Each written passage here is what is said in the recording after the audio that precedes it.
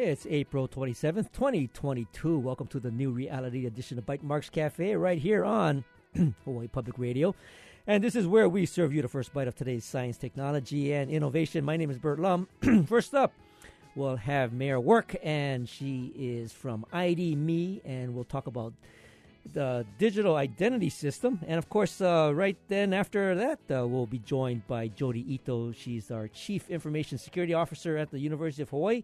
And we'll talk about cybersecurity and a program called Gen Cyber.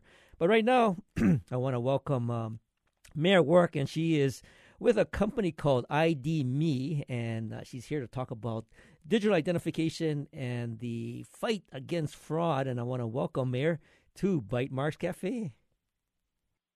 Hi, Bert. So happy to be with you. And I'm happy that you stayed up late because you're calling in from the East Coast, and I think it's a 6-hour difference. So thanks for staying up late for us here in Hawaii. Now, Mayor, let me start off by having you describe a little bit about what ID.me is all about, because I've actually established an ID on ID.me, but I'd like you to maybe explain it to the rest of our audience. Sure. So ID.me is a digital identity company. And what that means is that we verify that you are who you say you are for consumer agencies, for federal and state agencies. And once you are verified, you can then use that credential or that login that you have through ID.me, and you're able to use it to sign in anywhere else that ID.me is accepted. So I don't know if you have a PayPal or a Venmo or something like that, Bert, but it's kind of like you go through that once, and then anytime you see that button, you can use it. You don't have to get re-verified again. And so, in terms of some of the federal agencies, and I'll share my personal experience. So, the U.S. Treasury has a bunch of federal programs. One of them is called the Capital Projects Fund. And in order for you to be verified as maybe to access their portal, you need an ID.me. So what basically I did was I went through the process, put in my personal information, in terms of address and phone number and, email address and all that kind of good stuff.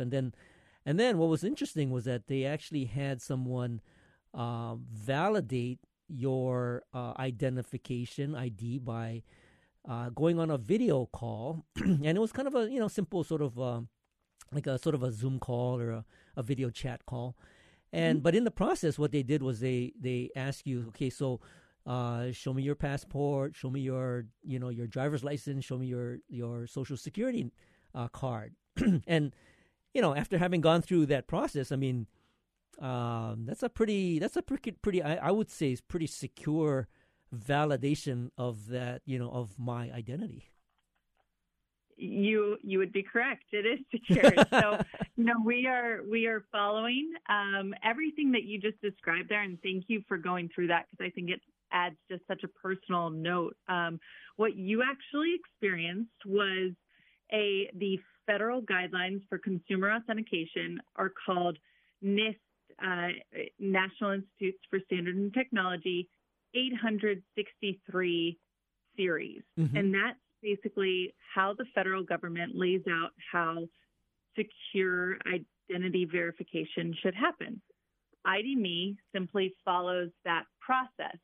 Now, what you got to go through in your video chat experience was actually something that about 20% of individuals go through, because they may not be present in records, and so we're not the process is not able to automatically validate them in records. So what the process is that we automatically route them to a relief valve or a supervised option with a video chat agent. And that's what you went through. And that process actually really increases digital equity for individuals who may have had a name change or an address change or something like that. I actually went through that process myself when I verified to get my VA health records.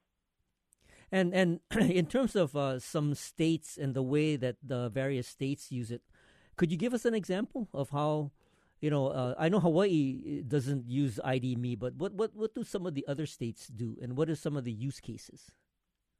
Yeah, there's a number of them. Thanks for asking. So, last year, and really starting in 2020, the pandemic started.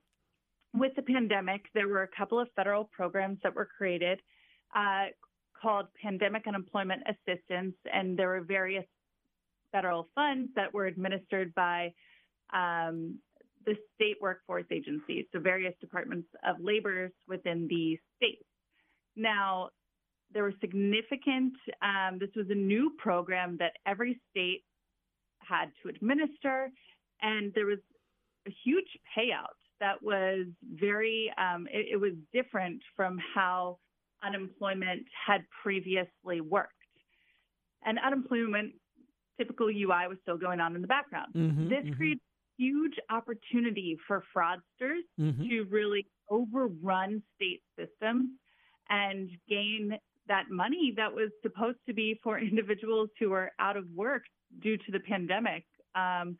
And so that is how ID.me got started. And we got started in the state of Florida and I should say we got started in state work doing the unemployment insurance verification, identity verification for pandemic unemployment assistance.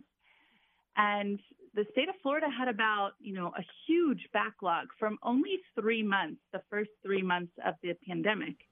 And they worked with us to come in and set up a pilot solution to see if they could send individuals to get verified, and we would decrease the manual workload on their employees who were just had so much on their plates dealing with everything. Right.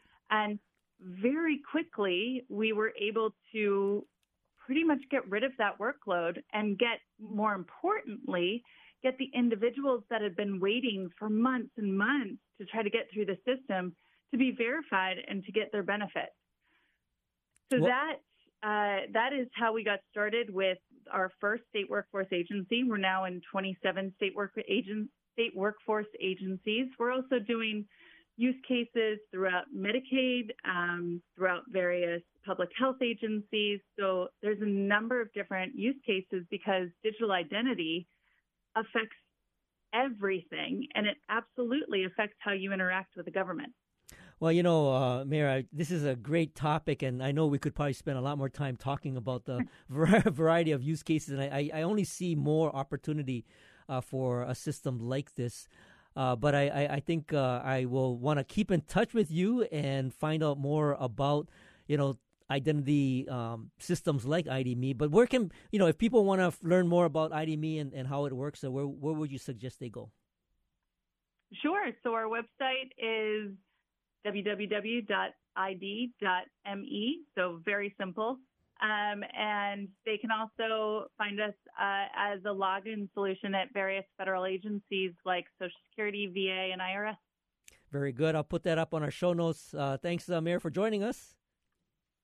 Thank you so much, Bert. Have a good one. Thank you. And, of course, you will take a short break. And when we return, we'll be joined by Jody Ito, Chief Information Security Officer over at the University of Hawaii, to learn about cybersecurity and the upcoming Gen Cyber program. This is Bytemarks Cafe. Support for Bytemarks Cafe comes from the HPR Local Talk Show Fund, which helps Hawaii Public Radio sustain and grow its locally produced talk shows. Mahalo to contributor Ulupono Initiative. Welcome back to Bytemarks Cafe on Hawaii Public Radio. I'm happy to welcome Jody Ito back to the show. She's the Chief Information Officer over at the University of Hawaii, and she is running a program called Gen Cyber. We've had folks on talking about Gen Cyber, and I want to welcome you, Jody, back to Bytemarks Cafe. Hey, thank you so much for having me again, Bert. It's just a thrill for me to be here. Well, you've been involved with Cyber Hawaii, and I know that's organization that really helps to promote and provide information around cybersecurity topics. And there must be a number of programs, because I know there was another program around girls who code, or it was a sort of a cybersecurity CompuGirls. CompuGirls. There you go. That's it, yeah, right. No worries. Right, and then right. we talked about that, and then and Gen Cyber. I didn't recall Gen Cyber being tightly coupled with Cyber Hawaii, but maybe now it is. I mean, what's the connection between Gen Cyber and Cyber Hawaii? So Gen Cyber, the University of Hawaii started with that program back in 2015. Mm-hmm. So it's been around a lot longer since Cyber Hawaii.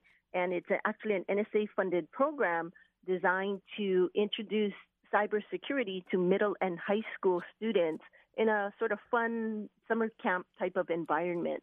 It's been growing, and so NSA has added a pre-camp activity, the summer camps, and then a follow-up in the fall with a post-camp activity. Now, our involvement with Cyber Hawaii is really to provide opportunities for these students to meet industry professionals to learn more about what the career opportunities are in cybersecurity. And as you know, it's a growing field. We're in desperate need of cybersecurity professionals, but it really starts back in middle and high school, where we have to introduce these topics to the students so that they can prepare themselves academically, and then start also, because so a lot of times these students go into federal jobs, they also need to keep their reputations clean, yeah, because they need their security clearances. No, that's absolutely right. Now, with Gen Cyber is kind of geared for the middle school. Is that correct, or do they also have Gen Cyber for high school? So we've actually done both. So in fact, since 2015, we've had over 800 campers come through the program, Mm-hmm. through 26 camps that's occurred basically in summer. This summer, we are offering 4 camps. 2 are in person. First one is at Lelehua. Second is on Molokai, because we're trying to do outreach into populations that maybe not be as familiar with cybersecurity. And then we're doing 2 virtual camps. One is for middle school specifically, and the second one is for high school. So we do try to tailor the curriculum to the grade level so that it is grade and age appropriate. And so Jody, I mean, you've got a regular full-time job doing, the Yes. Chief Information Security Officer. Are you the program manager for Gen Cyber? Or do you have people in the field actually helping, to, let's say, do the rollout or facilitation over on Molokai? So I am the program director for the Gen Cyber program in Hawaii, and I actually have a couple of staff that help me. So Amanda Tong basically has been helping do a lot of the coordination and also the curriculum development, as well as Tonya Huntley, who's been also assisting with the curriculum development and planning of some of the meetings and scheduling of activities. We actually engage with Department of Education teachers to help us deliver the curriculum and also to recruit the students. So it's been a really great partnership with the teachers, and to provide them with opportunities to learn more about the field, and then that way we get better reach into the schools. So yeah, you actually kind of answered the question I wanted to ask you. How did you get the teacher on Molokai? I mean, was it a hard sell, or did they, willingly kind of embrace, the Gen Cyber program? Because, the teachers are pretty much inundated with a bunch of different programs that they could get involved in, from robotics to STEM classes and, all kinds of stuff. So how difficult is it to get a teacher to be kind of the point person at the school for a program like Gen Cyber? So we do reach out and see who's interested, and if they are, then we provide them with additional professional development opportunities. Basically, these we do pay them because their time is so valuable, and they're just such important piece of our program that we really do want to ensure that they're compensated appropriately for their assistance. And again, the experience that they bring to the program is phenomenal, and actually there isn't anything that we could replicate without them. So very, very important that we work with them. And we do also work with other programs to try to see what other teachers can be involved. So through some National Science Foundation programs that was designed to introduce computer science principles to high school teachers, we also look to those teachers to see if they'd be interested in working with us in Gen Cyber. So it really is an ecosystem where we try to understand and know what other programs are going around in cybersecurity and try to leverage all of those efforts so that we are creating really a pipeline of students from middle to high school into the post-secondary and then hopefully out into the careers. Now, I like to focus on Molokai because not only is it an opportunity, but there's also a need on Molokai, especially in the area of better broadband access. So, if you're going to do cybersecurity types of classes, I mean, it's good to have them be able to use the internet in a robust manner. So, we're all working on that as well. But in terms of the Gen Cyber program, what do the kids have to go through? Well, I mean, give us a typical sort of camp experience. So the camp is really designed for students to come in and learn the basics of cybersecurity without having any previous experience. So it is really boots on ground, and we actually cover some about computer science, and we teach them about block coding and Python. We introduce them to cryptography, and they have to decrypt codes. And then we also are going to introduce them to machine learning, as well as a lot of networking opportunities. So we will introduce them to, again, industry professionals. We try to bring in mentors so that they can actually talk directly to the students, and students can just ask questions about what it's like to have a career in cybersecurity. Now, you just rattled off a bunch of stuff that when I recall myself back in middle school, I mean, I could barely read, let alone program. I mean, how are you getting these kids to program in Python at the middle school level? No, so it really is a very curriculum-driven approach. So we actually have to work with our teachers to review the materials to make sure, again, it's age-appropriate and that the students will be able to go through the materials with some assistance. So especially the virtual classes that we hold, we do make sure that we have pretty much a 5-student to 1 instructor or mentor ratio so that we can pull them aside into either breakout rooms or give them the assistance that they need.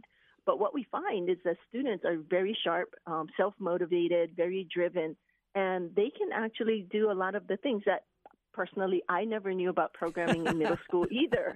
But these students today, they're much more mature and sophisticated, and they already are exposed to so much of our digital world, right, in terms of the gaming, in terms of all of the devices that they're accessing. And they do use it in school. So they're being exposed now. So we're just enhancing all of that. Well, I do want to talk to you a little bit more about something that you mentioned on a call that we had this past week called the cyber readiness and how do you assess cyber readiness, because it's kind of it dovetails quite closely to stuff that I'm working on in terms of digital readiness. But wait, we'll hold that thought. We'll be right back after this short break to continue our conversation with Jody Ito, Chief Information Security Officer at the University of Hawaii, and we're learning about cybersecurity and Gen Cyber. This is Bytemarks Cafe. Support for Bytemarks Cafe comes from the HPR Local Talk Show Fund, which helps Hawaii Public Radio sustain and grow its locally produced talk shows. Mahalo to contributor Honolulu Waldorf School. Welcome back. This is Bytemarks Cafe on HPR One. I'm Bert Lum, and if you're just joining us, we're talking to Jody Ito, Chief Information Security Officer over at the University of Hawaii, and we're learning how students kickstart their cybersecurity pathway. And of course, we're talking about Gen Cyber, and I like the idea that Molokai is going to have in-person camp happening over there, along with Lelehua, and there'll be a couple of virtual camps. But in terms of the selection of the students that perhaps participate in these camps. Jody, you've talked about, I've heard you talk about cyber readiness and getting the kids sort of, well, actually selecting the kids that would be part of this, how do you make sure that they are, digitally ready? I mean, is it pretty much left to the school to get them to a certain point of proficiency? And how do we get all of them, kind of at a digital readiness level? Readiness, yeah. So for Gen Cyber, again, there is no expectation that the students will have any knowledge about cybersecurity. So it is very basic, and we will go through concepts and principles, and then we'll repeat them throughout the week so that they can get familiar. But overall, when you're talking about digital readiness, cyber readiness, it's a collection of knowledge that they will be accumulating throughout their academic careers. And so it really depends on, for example, in the high schools, they have these academies where the students can then go through, pick the subject that they're interested in. One would be, for example, IT, and I believe another one is cybersecurity. But then through that program, there are ways that they can achieve enough knowledge so that they could test for the different certifications. Not all schools have them, but this is something that the Department of Education is working towards. So I know that there's what they're calling a CTE, Computer Technical Education, where they're, again, trying to enhance that program to develop more focused courses and curriculums on subjects, I think, such as, AI, artificial intelligence, and then basic IT, and those hopefully can drive, again, into digital badging or credentials. But this is all, so new, where we're trying to create the opportunities for high school students, if they have all of the knowledge, that eventually they can just enter the workforce directly. Right. So basically an entry-level job, and if they decide they want to go back into college for additional learning, they can do that and then go back out into the workforce again. So when we think about the cyber and cybersecurity pathways, it really is about different on-ramps and off-ramps into the actual job. And, in terms of your role at university and your perspective of the topic of cybersecurity and that's just the whole digital environment. I mean, what would you recommend to students wanting to better understand this field? Because I think where you are at and where I'm at, I mean, it's almost like everyone needs to have a basic understanding of this technology in order to thrive, even survive, in our 21st century environment. What would you say to a student that perhaps doesn't even want to be interested in things like the internet or computers or anything that involves that technology? How would you encourage them to embrace that? So technology is basically embedded in almost everything we do. So it's not just about computers and networks, but if you think about, say, even the agricultural field, right? When you're trying to think about the farm to table and do the marketing and outreach, and also they're doing digital tracking or putting in RFID tags to try to track products so that if there's a recall, you know where it went and how to bring it back. So technology, again, is embedded in almost everything we do. So the main thing is to just be curious and go out and pursue the classes. So there are basic classes, for example, basic IT classes where you're learning how to use a computer, how to use some of the applications like Microsoft Word and Excel, how to use the internet. So those are basic. And if you want to proceed a little bit further, then you can start going into some of the computer science classes. If you're more interested in supporting IT, there's the more IT-specific courses where you can learn how to be a help desk operator or a security operations center analyst. So there are so many different areas that is involved in the whole cybersecurity realm. And it also can be involved with law, policy, and you can talk about business, because every business, you think about cyber risks, and how businesses using all the technology these days. So the field isn't really computers and networks anymore. Mm-hmm. If you think about anything, it has a technology touch on there. And one of the things that is really interesting right now is the whole gaming industry, right? Absolutely, yeah. Esports, and those are actual, real teams in colleges now. And there's esports commentators. So it's no longer the traditional geek behind the keyboard programming. Yeah, right? yeah. Well, in terms of, you said it perfectly. The foundation upon almost everything that we do, whether it's, like you said, agriculture, could be in tourism, could be in banking, could be just about anything that we do now is going to be based on some level of understanding of the digital aspect of that. And the other thing I think you've hit on too is just the idea that, because we use all these systems, the cybersecurity aspect of being more, protective of your, let's say, your data, learning some of the basic skills on how to be more, I think, aware of some of the things that could potentially infiltrate your system.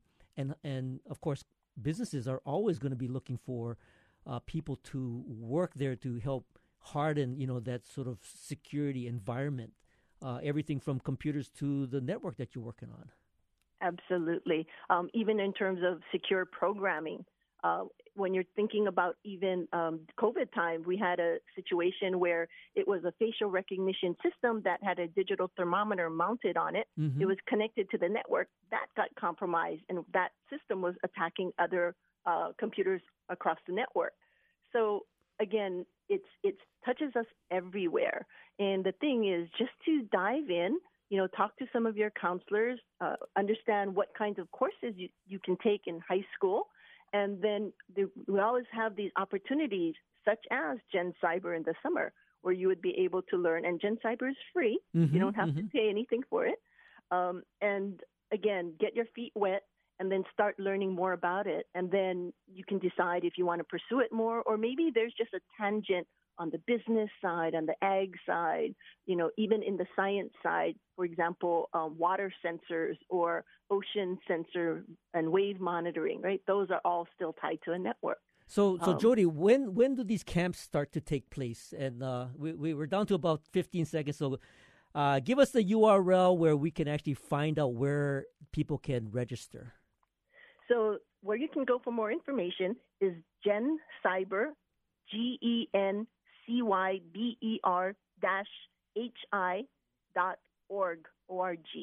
And then we have listing all of the camps that are happening this summer. And you can register from that site. Sounds good. Jody Ito, Chief Information Security Officer at the University of Hawaii. And I want to thank you for joining us today. And, of course, thank you for listening to Bytemarks Cafe. Join us next week when we're here about Hawaii's digital skills gap analysis.